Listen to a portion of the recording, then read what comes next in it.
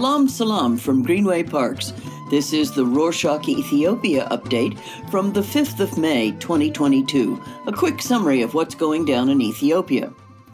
The war in northern Ethiopia has cooled down after the ceasefire. It finally rained in the drought-stricken parts of the country. Aid has been reaching the Tigray region. All in all, things were starting to look up for Ethiopia until the afternoon of Tuesday, the 26th of April. Things went downhill when a conflict broke out in the historically Christian city of Gondar in the Amhara region. Here's what happened. It was the funeral of a Muslim elderly, and during the burial, Muslims went to a nearby church and started collecting stones. Apparently, the Christians felt threatened and started throwing stones and attacking the Muslims. In the end, more than 20 people died. And when things couldn't get any worse, there was an attack on a nearby mosque. Rocks were thrown and things were set on fire. Both the Amhara and Addis Ababa Islamic Affairs Council issued a statement denouncing the attack and called what happened in Gondar a massacre. Deputy President of the Amhara region, Dr. Getachew Jember, and the region's Peace and Stability Bureau officer, Desalegn Tasso, also denounced the attacks and said that the government will work closely with residents to bring the perpetrators to justice. But the government's affirmations were of little use because the next day, on Friday the 27th, protests erupted all over the country. Demonstrators in the southern region's Siltay zone denouncing the attacks in Gondar took a turn for the worse when extremist Muslims burnt some churches in the area. The police said they couldn't handle the situation, even though they'd been told to provide additional security before the attacks took place. The diocese head confirmed that some officers participated in the attack and urged the government to take action on the perpetrators and people on social media who'd fueled the conflict. In the aftermath of these events, religious figures of both Christians and Muslims pleaded for peace, and the Peace and Stability Bureaus of Gondar and Siltay issued some directives. Gondar has been placed under a 7 p.m. curfew, and no one is allowed to enter the city without an ID until further notice, whilst the Siltay zone people were banned from riding motorcycles and three-wheeled vehicles until the 2nd of May. However, riots didn't stop there. On the 2nd of May, Eid al-Fitr, the day that marked the end of the Ramadan fasting season, was celebrated. Most roads were closed in Addis because of the people praying in the streets. After what happened in Gondar, there was heavy security presence in the city, especially around Mezkel Square, where thousands of Muslims lined up. And sure enough, there was a confrontation between the police and some Muslims. They threw rocks at the police and started chanting religious slogans, and according to the police commission, a police officer accidentally shot tear gas. There were no casualties, but some people were injured. The police detained 76 people suspected of inciting the riot.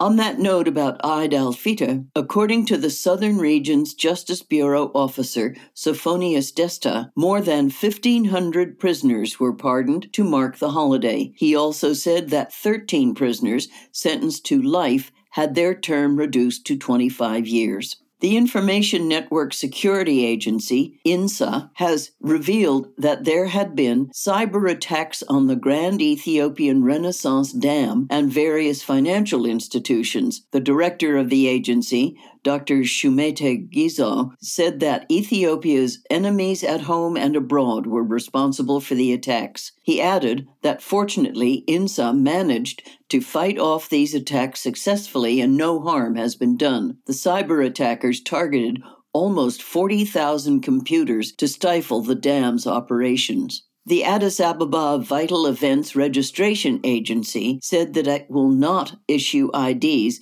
until further notice. The agency made this decision because there were employees of the agency issuing fake IDs and outlaws that were forging and selling them. The agency said that it has taken legal action against these people. The agency concluded by saying that all other services, including renewing expired IDs, will continue to be provided. The Minister of Labor and Skills, Muferiat Kamal, who was also the Minister of Peace a few years ago, said that the government will deliver on its promise of determining the minimum wage for all workers. The minister said that this at an event in Addis, which celebrated the International Workers' Day on the 1st of May. She also said that before the minimum wage can be adjusted, research has to be done. Ethiopia used to have one of the fastest growing economies in the world, but this rate has slowed down in recent years because of political tensions and COVID-19. Now,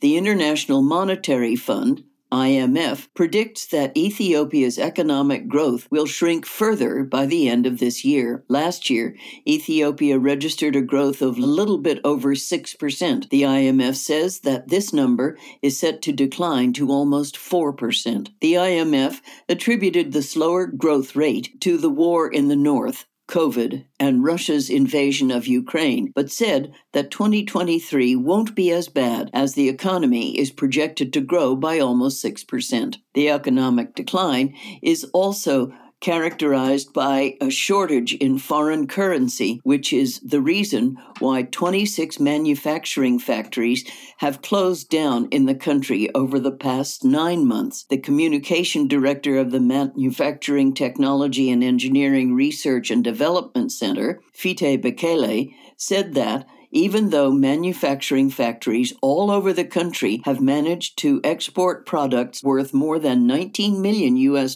they haven't been able to cope with the foreign currency shortage, and even the factories that are still running have produced less than 20% of their capacity over the past 9 months. We still have more business news.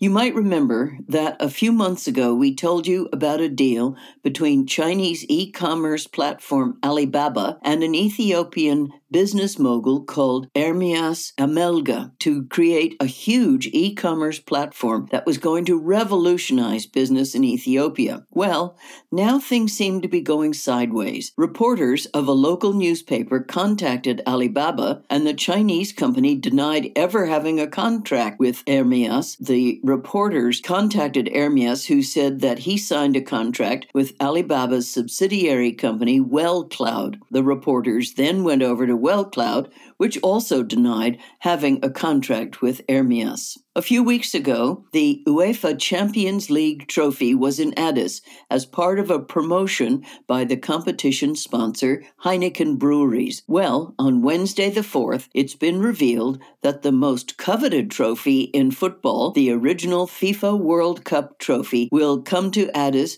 to kick off the Coca-Cola African Trophy Tour, a marketing campaign by Coca-Cola, one of the biggest sponsors of the FIFA World Cup. The trophy will be accompanied by none other than former legendary French footballer and World Cup winner David Trezeguet. The trophy and Trezeguet will be in Addis in a couple of weeks for 2 days before leaving for another African city. And for our last update, we'll be telling you about a concert that's going to take place this Saturday the 7th. Who's going to be there? World-renowned Afrobeat artists Diamond Platinum's Rayvani, along with Ethiopian artists like rapper Lige Michael and reggae musician Johanna. The concert will be held at the Gion Hotel just around the corner from Meskel Square. Doors open at 6 p.m. in the evening, and the concert starts at 9 p.m. You can get your tickets from your nearest Dashen Bank branch. Regular tickets cost 400 birr, or $8,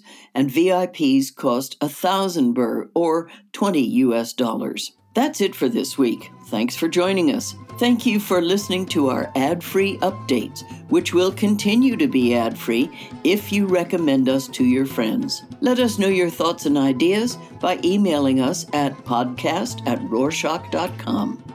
Ciao.